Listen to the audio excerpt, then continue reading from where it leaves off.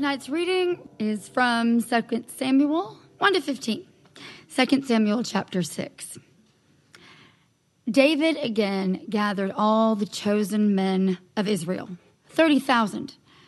And David arose and went with all the people who were with him from Baale Judah to bring up from there the ark of God, which is called by the name of the Lord of hosts, who sits enthroned on the cherubim. And they carried the ark of God on a new cart and brought it out of the house of Abinadab, which was on the hill. And Uzzah and Ahio, the sons of Abinadab, were driving the new cart with the ark of God, and Ahio went before the ark. And David and all the house of Israel were celebrating before the Lord with songs and lyres and harps and tambourines and castanets and cymbals. And when they came to the threshing floor of Nacon, Uzzah put out his hand to the ark of God and took hold of it, for the oxen stumbled. And the anger of the Lord was kindled against Uzzah, and God struck him down there because of his error, and he died there beside the ark of God. And David was angry because the Lord had broken out against Uzzah, and that place is called Perez Uzzah to this day. And David was afraid of the Lord that day, and he said, "How can the ark of the Lord come to me?" So David was not willing to take the ark of the Lord into the city of David. But David took it aside to the house of Obed-Edom the Gittite, and the ark of the Lord remained in the house of Obed-Edom the Gittite 3 months. And the Lord blessed Obed-Edom and all his household. And it was told King David, "The Lord has blessed the household of Obed-Edom and all that belongs to him because of the ark of God." So David went and brought up the ark of God from the house of Obed-Edom to the city of David with rejoicing. And when those who bore the ark of the Lord had gone 6 steps, he sacrificed an ox and a fattened animal. And David danced before the Lord with all his might. And David was wearing a linen ephod. So David and all the house of Israel brought up the ark of the Lord with shouting and with the sound of the horn. This is the word of the Lord. I have a Friday morning Bible study that's been going on about, 18 years. And the guys know me pretty well, and I feel pretty safe with these guys. And Friday morning, I did something I haven't done in a long time. I went in and I dumped. And it wasn't spiritual, it wasn't biblical or anything, but it's just where I was. And the night before, I'd been at Jawan's funeral service over at OBC, and it just was a really hard night. And just sitting there by his casket, I wound up on the stage being a part of the service and watching his family as they closed the casket. Just the image just stuck with me. And I woke up Friday morning angry and fighting feelings that nothing we do is going to change this. And so I kind of whined to my group and complained and said I didn't think people really cared and yada, yada, yada. And they gave me some good feedback. But I went out of there and I really wasn't doing much better, kind of stumbled through the day. Around 4, I called a pastor friend who lives in Indiana, and we were talking about just fighting this feeling of pessimism I had as we try to protect these kids. And I mentioned that the swim season's starting up again, and that's going to be a very intensive time. And just worried that we're going to lose another kid. And he said, I think the 2 most important things a man can ever do is worship and grieve. He said, how are you doing at that? I thought, man, I need to listen to that. That's a good word. 2 most important things a man can do, worship and grieve. Well, grieving is important. I'm not sure really I do know how well to do that. But worship is what we're talking about tonight. How do you keep going when life is very hard or frustrating or unfair or unjust or painful? I think worship is one of the primary answers. David certainly understands that. David, his life is filled with blessing and challenge. He's a wonderful king, a great warrior, and all of that. He's got a terrible marriage. His family is incredibly dysfunctional. He's betrayed by his closest friends. He has a very painful life. And you see this sprinkled through the Psalms. The book of Psalms, Israel's hymn book, he wrote half of them. And you can see a man groping towards God in the midst of suffering and crying out, "You are my shepherd, I won't want when I walk through the valley of the shadow of death." And praising God for rescuing him, crying out when his enemies are about to engulf him. David understood that worship is how we get through a harsh and bloody world. Well, Israel's worship was centered on the Ark of the Covenant. And I tried to find a little picture there of what they think it might have been like. God gives instructions about the Ark. It was about 4 by 3 feet wide, covered with gold. There were 2 angelic beings on the top of it, and God's presence rested in the middle of it. There were 2 poles on either side that the ark was to be carried with. And God said this, Exodus 25, "There I will meet with you, and from above the mercy seat, from between the 2 cherubim that are on the ark of the testimony, I'll speak with you about all that I will give you in commandment for the people of Israel." So in the Old Covenant, this was where God's presence dwelt, and all of the worship of Israel was built around approaching that presence. So half the book of Exodus and all the book of Leviticus is about worship and how Israel is to be a worshiping community. And if you've ever read the first books of the Bible, when they would go out, they'd follow the ark. The ark had the holiest place in the tabernacle. When they would go into the promised land, they'd follow the ark. When they wanted guidance, they'd go sit by the ark. God's presence and worshiping God's presence was the center of Israel's communal life. Well, by the time we get to King Saul, the ark has disappeared. And when you think of how central Israel's worship was in the beginning, the fact that this happens is staggering. The Philistines steal it, and there's a mother of a priest giving birth at the time the ark is stolen, and the mother is so upset she changes the name of her child because the ark is gone. And she says, "No, I want you to call the child Ichabod," which means the glory of God has departed. That still can happen to God's people.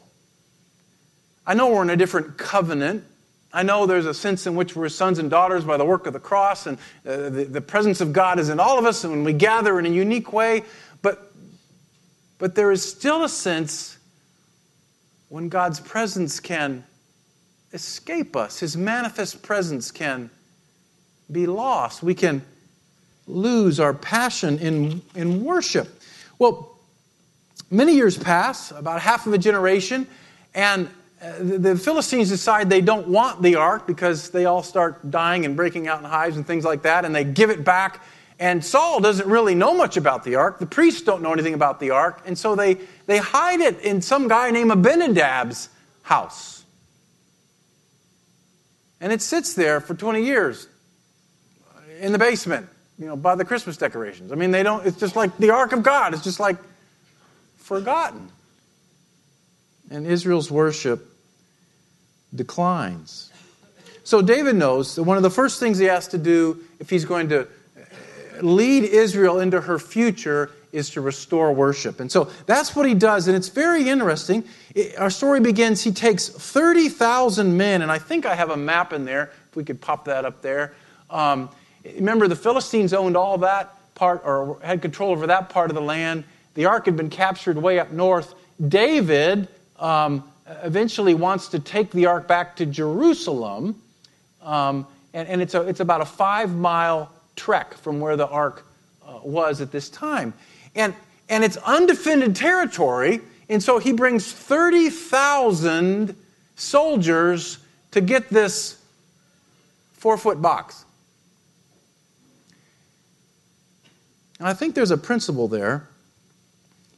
David has a sense that when he goes to get the ark, he will be contested, that there will be a fight, and that he will encounter resistance. Because that land was a no man's land, and it was a battle zone. And I think the principle is this: when you come to a point in your life, and maybe you're not here tonight, maybe you are here tonight, but you are realizing that your own personal worship, your own love relationship with the God who created you and saved you, when you come to the point where you realize that is not where I want it to be. I have worshipped other gods. I have allowed other powers to come into my life. It's not where I want to be. I'm here tonight. Of all the things I could be doing on a beautiful Sunday night, I came here tonight because I want to move back towards God. I want Him to be central. I want to worship Him again. There will be a fight. It will not be easy to make that move, because there are powers in the world, the spiritual world, that don't want you to go back. So David, he goes and he gets the ark and he puts it on a new cart. And then there's this really troubling part of the story. They're worshiping with all these instruments. He's put together this world-class praise band, all the best worshipers in Israel, and they're making merry and they're rocking the house. I spent the afternoon with the OBC, and they have this wonderful praise band and Pentecostal worship, and they're dancing and singing, and it kind of reminded me of what this might have looked like. It was, really, really powerful worship, and then something terrible happens. Uzzah reaches out to touch the ark, and God strikes him dead. Why? Well, 2 reasons as far as I can tell. God gives very explicit instruction in the Old Testament about worship. One of them is, all this is in the book of Exodus, that only Levites are supposed to carry the ark. Uzzah wasn't a Levite. And the ark was supposed to be carried on poles, not on a cart, because carts tip. And so David evidently got kind of in a hurry. He wanted to get this thing back, and so he doesn't really pay attention to the details, and he puts a man at risk and does the right thing in a wrong way. And I think this side of this story, I think there's a couple of lessons that we might learn here. Because Uzzah is trying to do the right thing, but he's not the right guy. And when you put a good guy in the wrong place, you kill him. I think that's the spiritual principle of a story like that. When you take a good person, but you don't get them into the place in which they're intended to flourish, they die spiritually.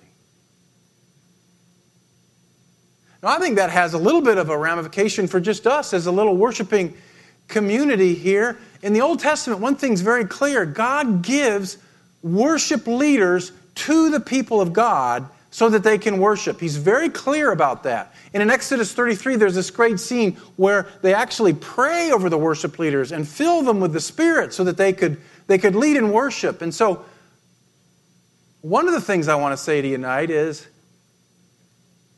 God cares about who leads us in worship. He has called some of us to help do that, and some of us, He's said, it's not time for you to do that.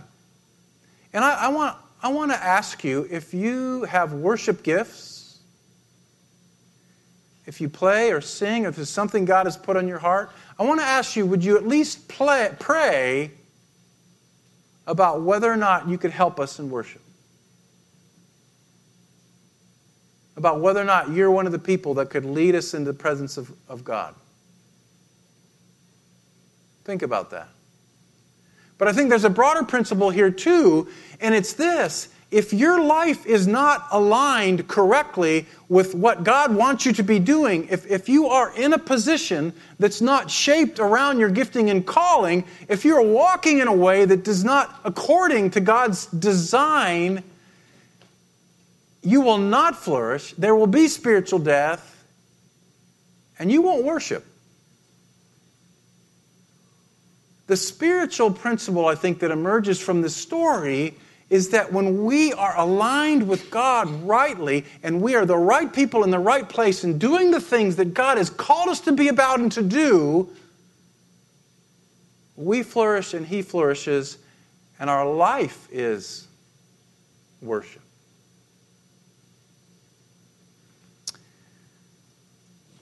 Now, I think there's another lesson here that's kind of a hard one. And this is a hard story for us. David does not seem to understand who he is dealing with.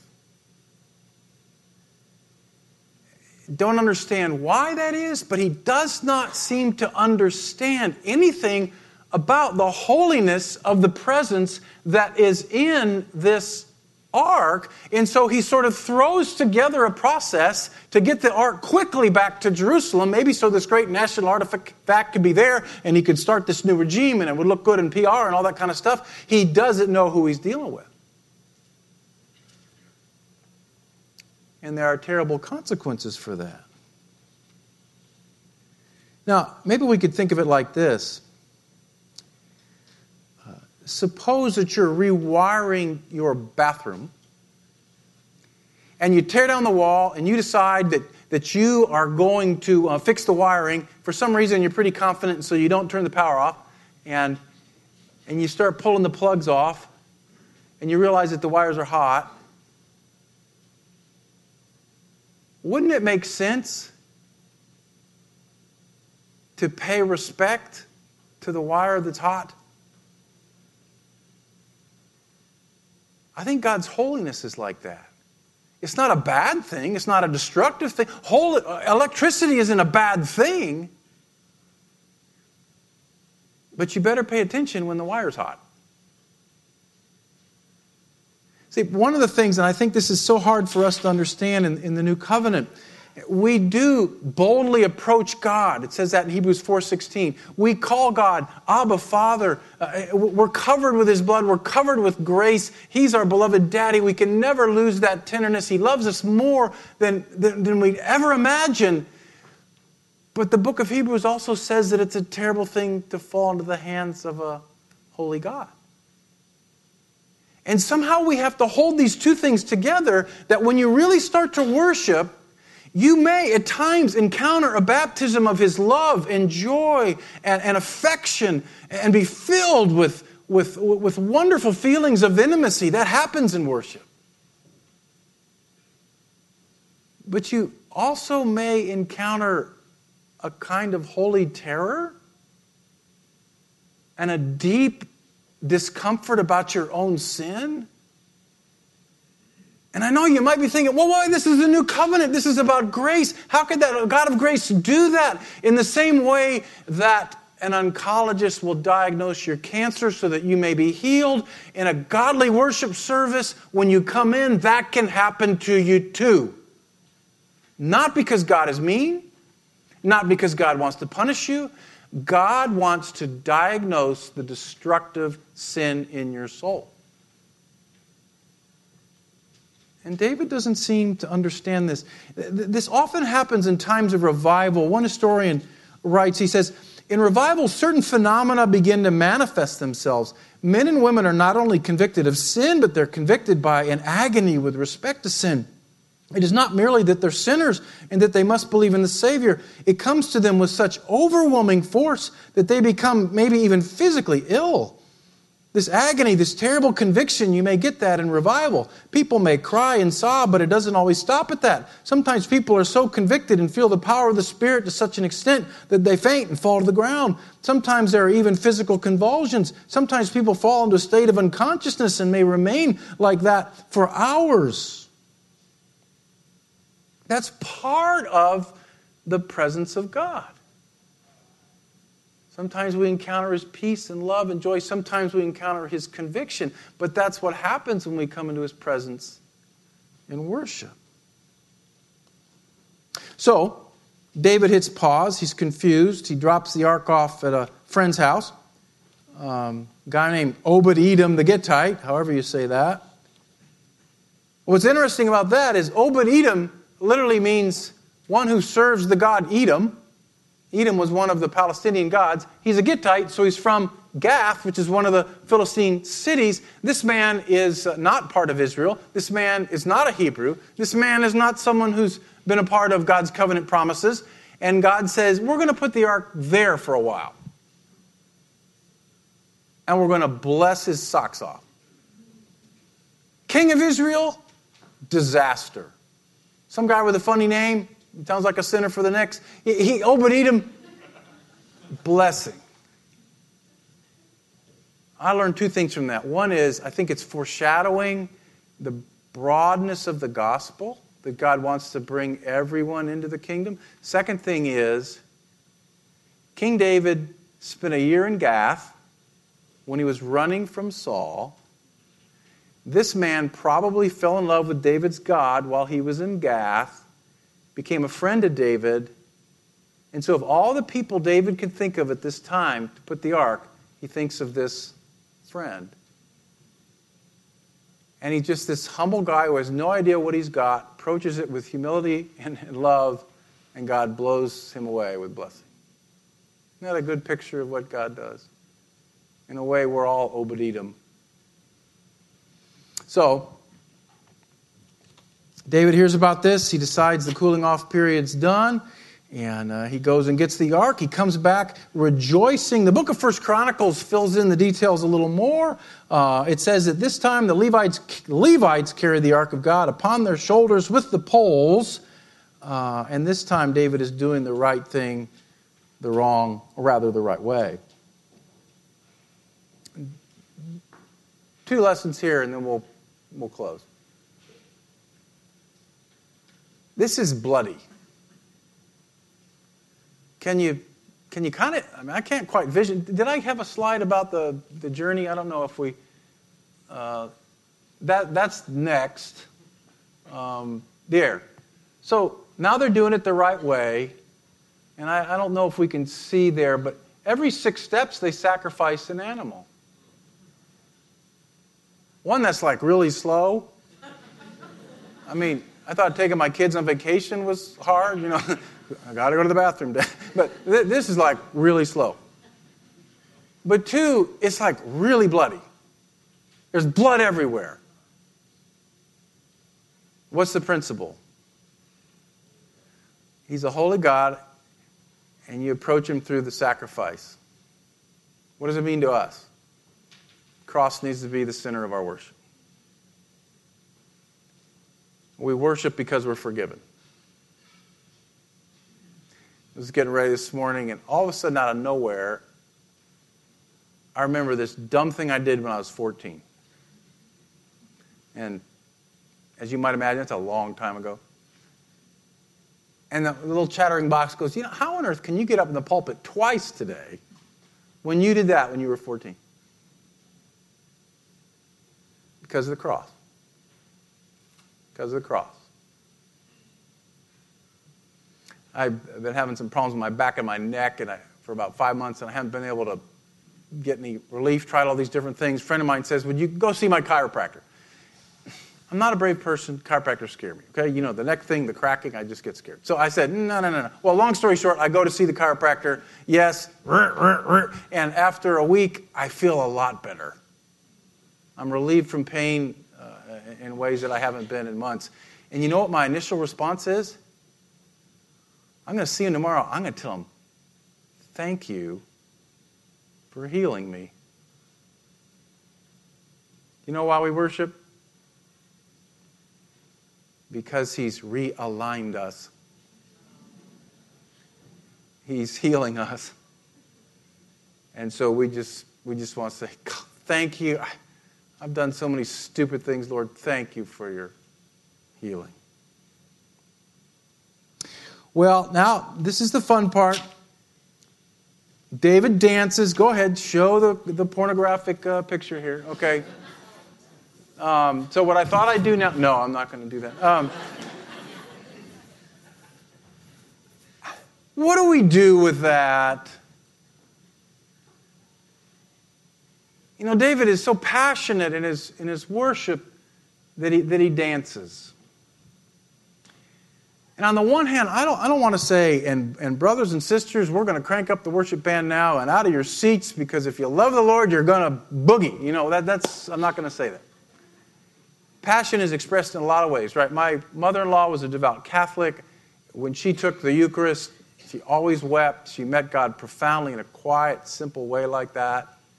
I don't want to make a new law about how worship must look. I take yoga with my wife, Sandy, and when the instructor says, you know, in this posture you can dance, my mind says, not on your life, okay? So I get kind of the reaction to dancing. However, okay, got that part? Why don't we?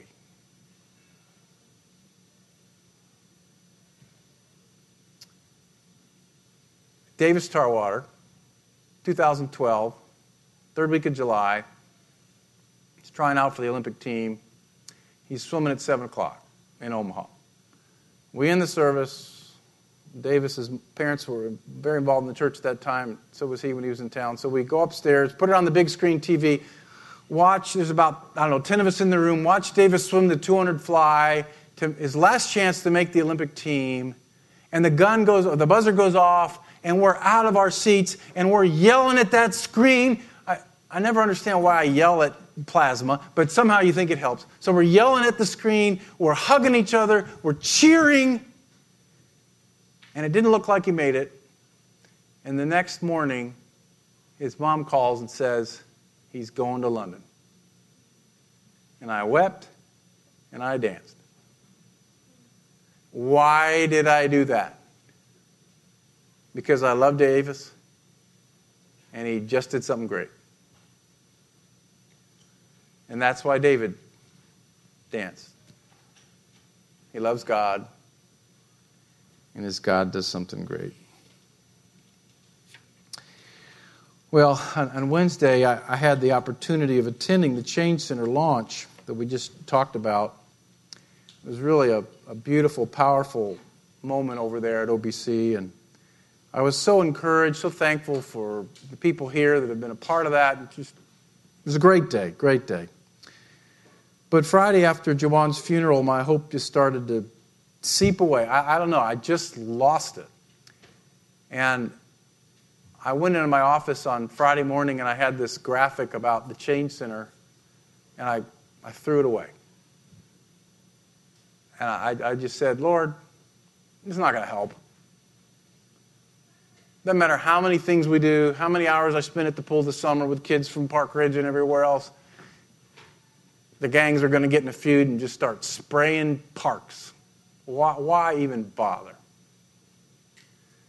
And I'm not proud of that, but that's where I was. And I kind of stayed in a funk there for quite a while. And as I started to pray about it, and the Lord said something like this. He said, you know, Doug, you and Daryl Arnold have become friends, and your churches are becoming friends, because they have something to teach you, and you have something to teach them. And here's something they can teach you. And then I remembered very distinctly on Thursday night, we're standing there, the casket of the little boy's there, and in the African-American funerals, you close the casket, the parents come up, the dear father passes out. It was just the mother wails. It was just horrible.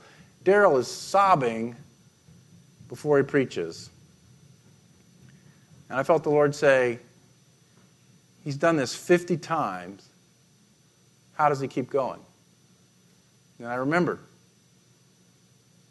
what happened that night after the casket was closed. We worshiped and we grieved. And that, I think, is why we worship. Because I don't know how we keep going if we don't.